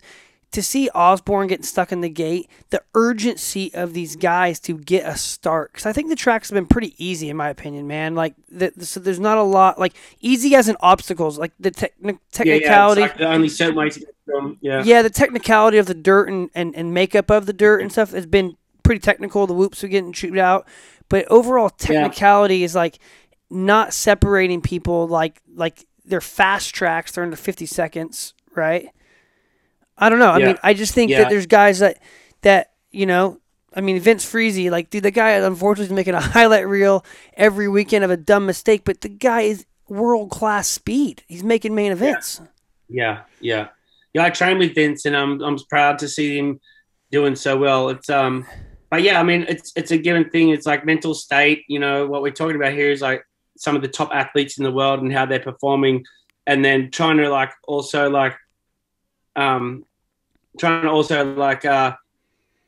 speak to everyone that's listening potentially to this podcast, like the average Joe's, just about mental clarity or mental health. So it's like, but it's like the performance of these guys is really based on their mental health. Yeah, you know?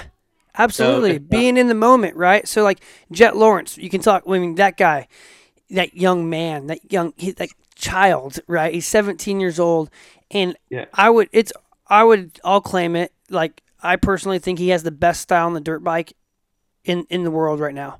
Like, he looks good, his size, his body type, the way he rides, the fluidity, but his mental clarity still is one of a 17-year-old, right? And I feel sorry for Jared just in the fact, like, he has the pressure on his shoulders, you know. It's like everyone wants to see him win. He's a fan favorite. He's a great kid, amazing rider. And I think, you know, unfortunately, it's like, it's easier for us now at 40 years old to have a bit of mental clarity because we've made all these mistakes, and as dumb as we are, we finally starting to realize, we should, like, you know, shed some of the BS. But with a young kid like that, it's hard for him to be able to switch off when he's probably got every freaking young bird in the country like DMing him on Instagram. But you know, he's got a lot of pressure, and it's probably a harder waters for him to navigate than it would be for someone like Ken's been in this you know position for a long time and had, you know, global attention for a long time. He's a hero, a world champion, you know, and for him to overcome the injuries he has, I mean, I take my hat off to him. He's a phenomenal athlete, but because of he's had, you know, so many trials, you only get better once you realize how deep you can go, and so you bounce back your best performances. And that's one thing I want to say to anyone who is struggling with mental issues or depression. Know that your best always comes after your worst. So it's only going to get better. So that's something to smile about. That's and really knowing that when you're going through the depths, you're actually learning a bunch of stuff about how you're going to become better.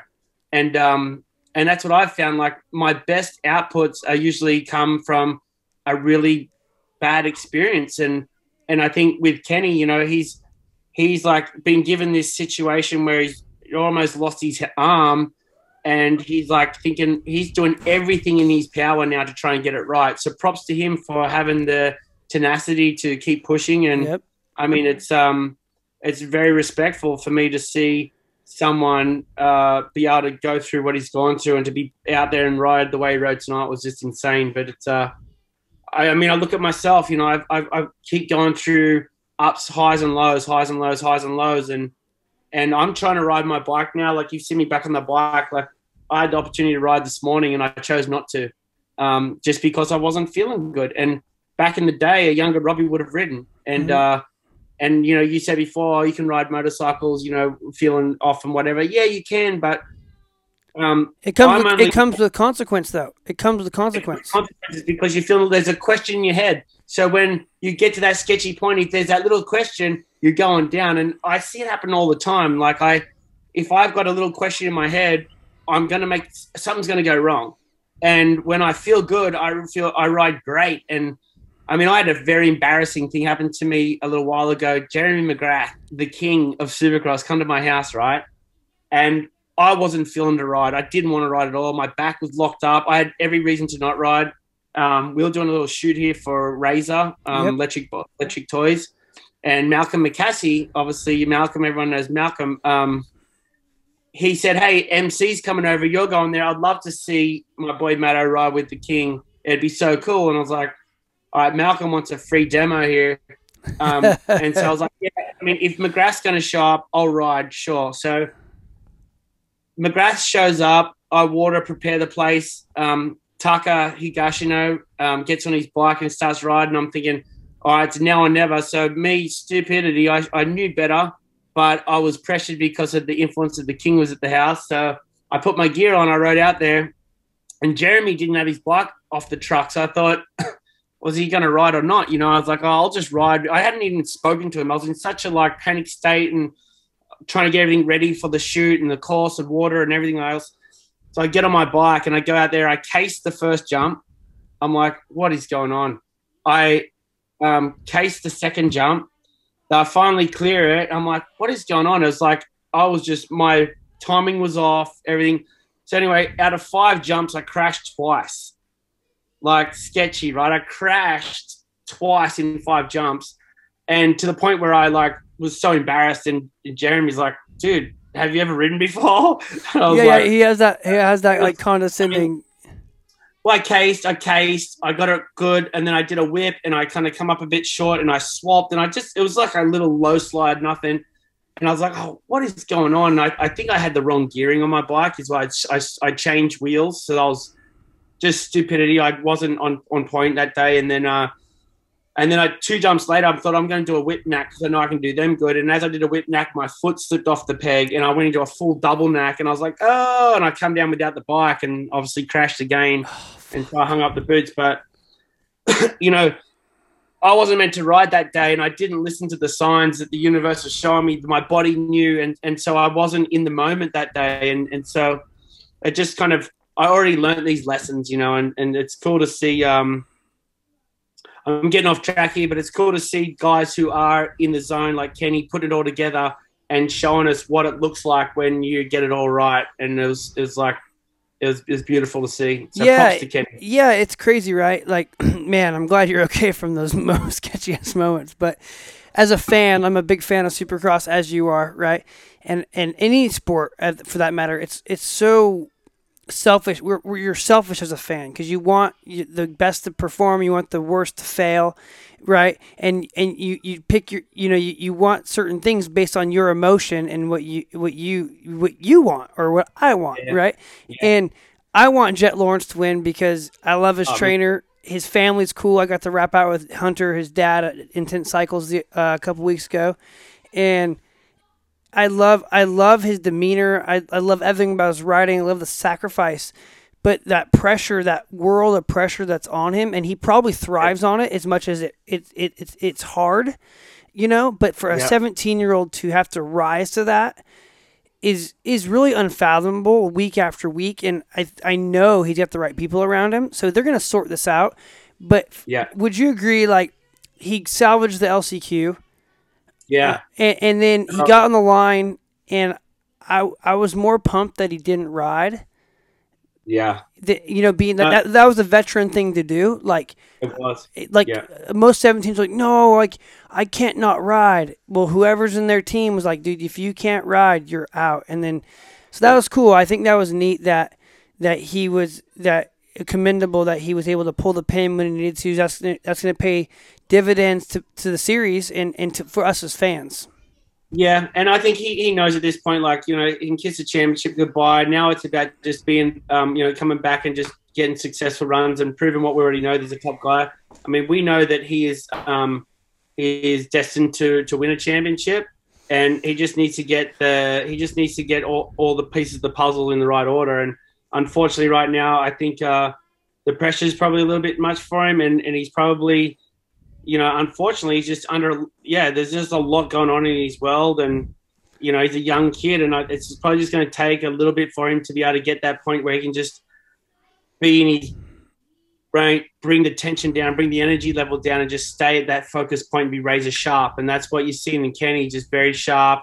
He's not getting taken away by the moment. I mean, this is all still brand new for Jet too, right? Yeah. So it's he's doing an amazing effort for where he's, and I think he's just, I wanted to see him win tonight too, but I think it goes to show what we're talking about. You have to have the clarity to be able to stay in the moment, and I think for the poor guy, yeah, he's just it's just not all line up for him just yet. Yeah, we'll go more into the lights class. It's interesting on clarity, right? This whole lights West Coast or East Coast class, because East Coast first, has been a debacle.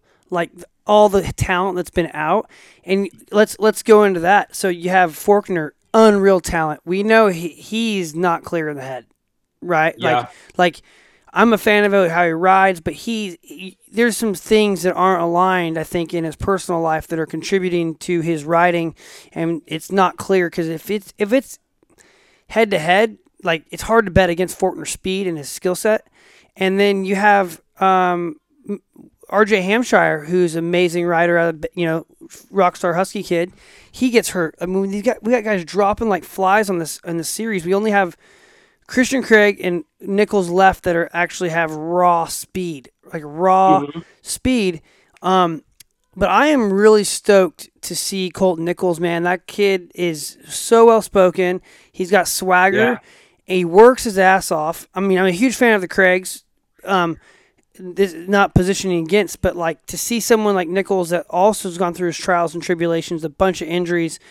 When you go to that Star Yamaha team, Rob, you got to perform. If you don't perform there, people know like you can't perform. It's like the old Pro Circuit days, right? When I had friends that go to Pro Circuit. If they didn't perform on Pro Circuit, they were done. Yeah. Right. Yeah. So it's a tough one. It's a tough one. So it's like Colt Nichols and Christian Craig are keeping the series alive for us, right? It's interesting. I mean, I'm a big fan of Christian. I think he's a great kid and amazing person, and he's a friend of mine. So it's hard to but at the same time, I could never say anything bad about Cole. He just seems like a class act, and you can see like his riding is so smooth. He's on point, and he's sharp, and he's hungry, and well spoken, good looking dude that can ride a dirt bike like the wind. So I'm props to him for riding so good. I'd like to see Christian, do what he's capable of. Yeah, that's a key thing. Is Christian is capable of more, and like the whole industry knows that. And it's like round one, we saw what Christian's capable. He passed Colton Nichols twice in a heat, or once passed him back in a heat race after he fell. Yeah, he hasn't he needs to. Let's get him back. Let's get Christian back to that moment, and then you'd have a superpower of these guys. I mean, it'd be a fierce race. Yeah. It's hard to I know what it's like. It's hard to keep especially when you're practicing and you're brand new at like having the right mental state. It's hard to maintain that mental state, So, Christian, if everything's lined up, one weekend, it's hard to stay there through and through on the weekends. And I think someone who obviously a genius at it, Jeremy McGrath, right? He just stayed so consistent for so long. And I think that's one thing that McGrath had on his side. He was just like, he was able to find the focus weekend in, weekend out. And it's not like he was an angel. He was like talking smack to guys on the line. Yeah. And, I've heard the stories of what he's saying to his competitors and stuff like that. But what a badass, It's like he was able to once the gate dropped, just be razor sharp and focused. And I mean, I don't know what his program was, but he's obviously doing something right. He's obviously not overtraining. I think Rhino obviously explained that he used to overtrain. Yep. And I think if you want it too much and you try and force issue, then it's not the right balance either. You have to have that right chemistry going on. So speaking of chemistry, we'll move on to the 450 class. Like Justin Barsha, like he came out that Red Bull project where he won A1, like the 3-peat. Then he goes out and actually wins H1. And then he had everyone's like typical Barsha, and he finished 13th, I think, last weekend. And then to see him second tonight, like it's, I mean, Barsha's he's Bam Bam, right? And I love the character for our sport. Like we need a Bam Bam, right? And the class that him and Kenny show and Tomac show on podiums now, and the level they race each other, but they have respect hasn't been in the sport for a long time, Yeah, I mean, in that heat race, it was just such clean racing. It was so cool to see like Kenny and Adam just being such gentlemen with each other. They could have taken each other out, but it's nice to see that, that you don't. I mean, I guess it's like Adam's a clean guy anyway, and I think so is Kenny, but I think Kenny's had spaces like he doesn't need to clean the guy out. He knows that like when he run the race the time that we've got, he knew that he could put it in through there.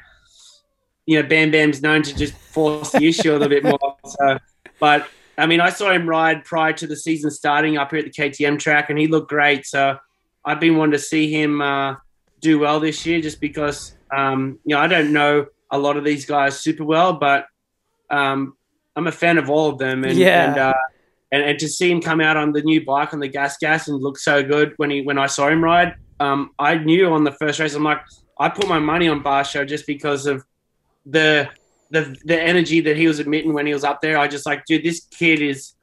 You could just tell he was polished and he felt good on the bike. You can tell when someone feels good on the bike when they're bike. You can tell he's been riding the ass off the thing, and I mean, it just. Yeah, it's interesting, right? Like you said, you can see the energy the energy that Troy Designs Gas team has it's a young team Tyler Keefe's a young guy who leads the team. It's family ran really with Troy Lee. Like he's Troy's nephew, and then Richard Simmons, Jay Burgess, that whole crew there, Hunter Falk. I don't know a few of the new guys, but they're young. It's built around Justin. Justin doesn't like that corporate, like he didn't jive well with that corporate setting at Honda or Yamaha, but he thrived at Geico, which was a family-run team. So look at now he's back to a family-run team with factory support, and dude, he is. I mean, it's hard not to be a fan of the guy. His blonde hair out the back. His kit looks better than ever. He's got ditched the herding kit. Like the A-Stars gear looked rad, but like just the neck brace and the Rye helmet, and it just didn't look polished. And he's reinvented himself, I'd say. Yeah. No, it's good to see. It's yeah, man. I mean, props to those guys. The way they can ride dirt bikes, it's phenomenal. But you can see for sure. I mean, I know when it's what it's like when you're on and when you're off, and it's it must be incredibly hard to be at that level and to stay on. To be able to come in, weekend out, and to be clear headed. It's. I guess, back to that's why the King was so badass, just like so consistent and did that stuff. It's like I'd like to see Kenny, the way Kenny rode tonight, it seems like he's going to win the championship. And the way that he said, like he mentioned on the podium that he's not here to win the championship, he's just taking moment by moment. He knows, man, he is in the moment, and it's beautiful to see. Like he is talking the right lingo to someone who knows what it takes, and to have that right balance.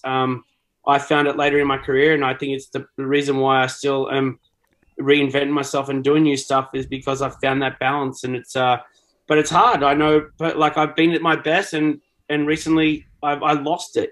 So it's hard to keep doing it time and time again, and to be able to stay there when stuff that's out of your control starts happening. You could be having the best Supercross season, then lose a family member or something like that. It just ruins you. How are you meant to keep that? And life happens to all of us. So it's easy to think, oh yeah, make these predictions based off how they rode tonight, but you don't know what's going to happen. I saw in the telecast, all these guys love their dogs. A lot of them have dogs, right? So it's like, there's a lot of stuff that goes on in these people's lives that contributes to their happiness, to their overall well-being. And the winner out there is displaying them with their most controlled, neat, like everything's in order. And so it's interesting to see. It shows like the human aspect of it, that lots of things that are out of these guys' control can change. And, that's why the season's so interesting, because you just don't know what they're dealing with behind the scenes, weekend in, weekend out. But I mean, I think Kenny's just put on a great display right now of what to do. And someone like Jet Lawrence, that came in looking so promising in the earlier stages, and you see kind of tonight was just like a tough one for him to swallow, but it's going to make him a greater racer, and we can't expect him to do it first year. And I think he's just going to be here for years, and he's going to keep growing. And for someone that's so young, already at such a top spot, I mean, the future's bright for him. So I don't think we have to worry about Jet, right? It's just more of like as a fan, you want the stars to shine, right? And let's see him in, but it takes a while to figure out that combination of like what you personally need and what makes you happy. And it's tough. Like I've done a lot of stuff in my career where you start having a certain supplements that you use, and then you get to the race and you forget your supplements or something, and all of a sudden you're like, oh, I can't race, I haven't got my supplements. But then there's guys that eat McDonald's on the way to the race and kick ass because they're not tripping on that stuff. So it's like whatever floats your boat, whatever. If you can control what makes you happy and keeps you in your happy zone, props to you. And if you can control that and maintain it, then you're probably going to do good. But when things start going out of alignment, and Jed had those crashes in the practice and stuff like that, those little things, it's a crash, get back on the bike, sure, he got hurt, but those little things can upset you. And that's why I'm sure these guys get in each other's heads behind the gate. They're all trying to upset the other guys to just wreck their flow. So I mean, probably Kenny needs to keep some earplugs in some of those sound deafening. I think Kenny, one thing Kenny's done, and I think it's just his demeanor. I got to ride mountain bikes with him over behind his place in San Clemente, and just he's such a charismatic and fun person that it's hard to race him hard if you're his competition because he races you so clean. And he said that too. It's like it's just not his style to be like a dirty rider, right? Yeah. So. Guys, when he needs support, when he needs lapping someone, or he's passing Vince Friese, or he's passing someone, they go, oh, Ken's class act, I'm not going to dirty him. But Tomac is introverted, right? And like, he's not wrong. It's just his way of life. He's so introverted and to himself that doesn't let anyone in, right? Anyone into his bubble. And that's how he performs. That they go, well, screw him. He doesn't let me in. Like he's not my friend. I'll make that pass harder on him, right? So Kenny's like everyone's homie, right? Kenny's everyone's homie. Like Rhino, a guy we both admire and respect. His competition hated him. He's an asshole, and he'd admit it. And anytime he's around him, like fuck, like I mean, Emmett kicked him. He was his teammate, kicked him on the ground in Santa Supercross when Rhino landed on him, but. They respected him, but they couldn't stand him. Where people respect Kenny, they like him. His competition does, so it'd be tough to race Kenny, Yeah. Especially when he's a class act, right? So. Yeah. So, man, Rob, it's been, we could go on and on, man. I really think. I'd be surprised if anyone's still listening at this point today. Yeah, no, man. I really am stoked. I've. This needed to be told. This doesn't need to stop here. February 13th. Can you plug one more time what you got going down at Lake Elsinore skydiving? We're doing a skydive. So essentially, if anyone's out there that is struggling from substance abuse, if they have done 30 days clean, they get a free skydive. So it's something I'm going to touch on as we get closer to the date to like kind of let people know what's going on. But it's really Preston's thing. I'm just, I got kind of my life pushed me down to this path, and I ended up going down the skydive place there, and I met people down there that, there's people down there who are pilots and doctors and scientists and ex-junkies, and so all walks of life, but there are people down there who all share a common passion, and they're all living in the moment, and they're very, it's a good vibe down there. So we're trying to educate people and just bring awareness to living life clean, being happy, and if you're not, then reaching out and getting support that you might need. So February 13 it's more for fentanyl awareness and mental health, and if you want to come and jump and be a part of it, it's $159 to do a tandem. If you're a free jumper, come and jump with us, and then if you are someone who's struggling with addiction, and if you've been clean for 30 days, come down and you get to jump for free. So, well, man, I commend you and your crew for putting this on, man. This is very cool. Lake Elsinore skydive. You're always giving back, Rob. That's one thing I love about you. Your kids, I can tell, admire their dad, and your wife is always there because of what you do for other people, man. And I know you will continue to do so. Anything else you'd like to add before we sign off today, buddy? Nothing much. Just stay tuned on what I'm doing. I've got some really great stuff going on. We're about to launch a new brand. We're going to be offering nutrition, clothing, hard parts, supplements, toys, kids protective gear, cameras, optics cameras, True Grit weights, the Tavati oil. There's a lot of products we're going to be doing to this site. So, and it's all stuff that I use that's involved in my life. There's going to be even more stuff there, but we have the Tavati oil is it's a compounded thing that's from the Cook Islands. You know, in the past, we've all been through a lot of injuries, and this is something that I really feel very passionate about that moto guys can use. It's hard to find a product out there that helps grow bone. It's like actually not, there's very limited stuff out there that's scientifically proven to grow bone, and this is something that's scientifically proven to grow bone. There's actually nothing like it. It's patented. It's approved by WADA, so it's safe for motocross guys to use. I know that's always like a big thing, but yeah, this Tavati oil, I'm trying to get it over here and working with the chemist right now to get it compounded over here in the US, but it's available in Australia. So anyone that has a soft tissue injury or broken bone or wants to heal quickly, get to Tavati on Instagram or check out their website. It's TVATI. And it's Sean Cahill, who's the brother of Tim Cahill, the famous soccer player. Okay. He's the man behind it, but amazing stuff. So, yeah, stay tuned. Trust me, folks, Robbie's got me. I've dislocated my shoulder, got me on some BPC 157. Yeah. Yep, and you've given me some insight to some of the stuff that's kept you through all your injuries. So if Rob's endorsing it, it works. Like it's no joke. I'm gonna check this stuff out. I am down under now. I've got some tissue damage and I need a boner. So hopefully it helps my boner. Yeah. He heals bone. It heals bone. So yeah. Well, Rob, we have other products of that though. Well, brother, it was great, man. It's very ironic. I'm in Australia and you're in Temecula. Yeah, right. But man, I'm assuming we're gonna see each other in hand and give a big hug and tell the family we love them, and we'll talk soon, legend. Yeah. Tell your family we love them too, mate. All the best. Thanks for having me on, Mike. Thanks to everyone's listening. Support. It's where is this going to be? It's on My Two Wheels. My2wheellife.com. My2wheellife.com. It's great. I looked at it the other day. It's awesome. Congratulations, man. Thanks, dude. Cheers, buddy. Late.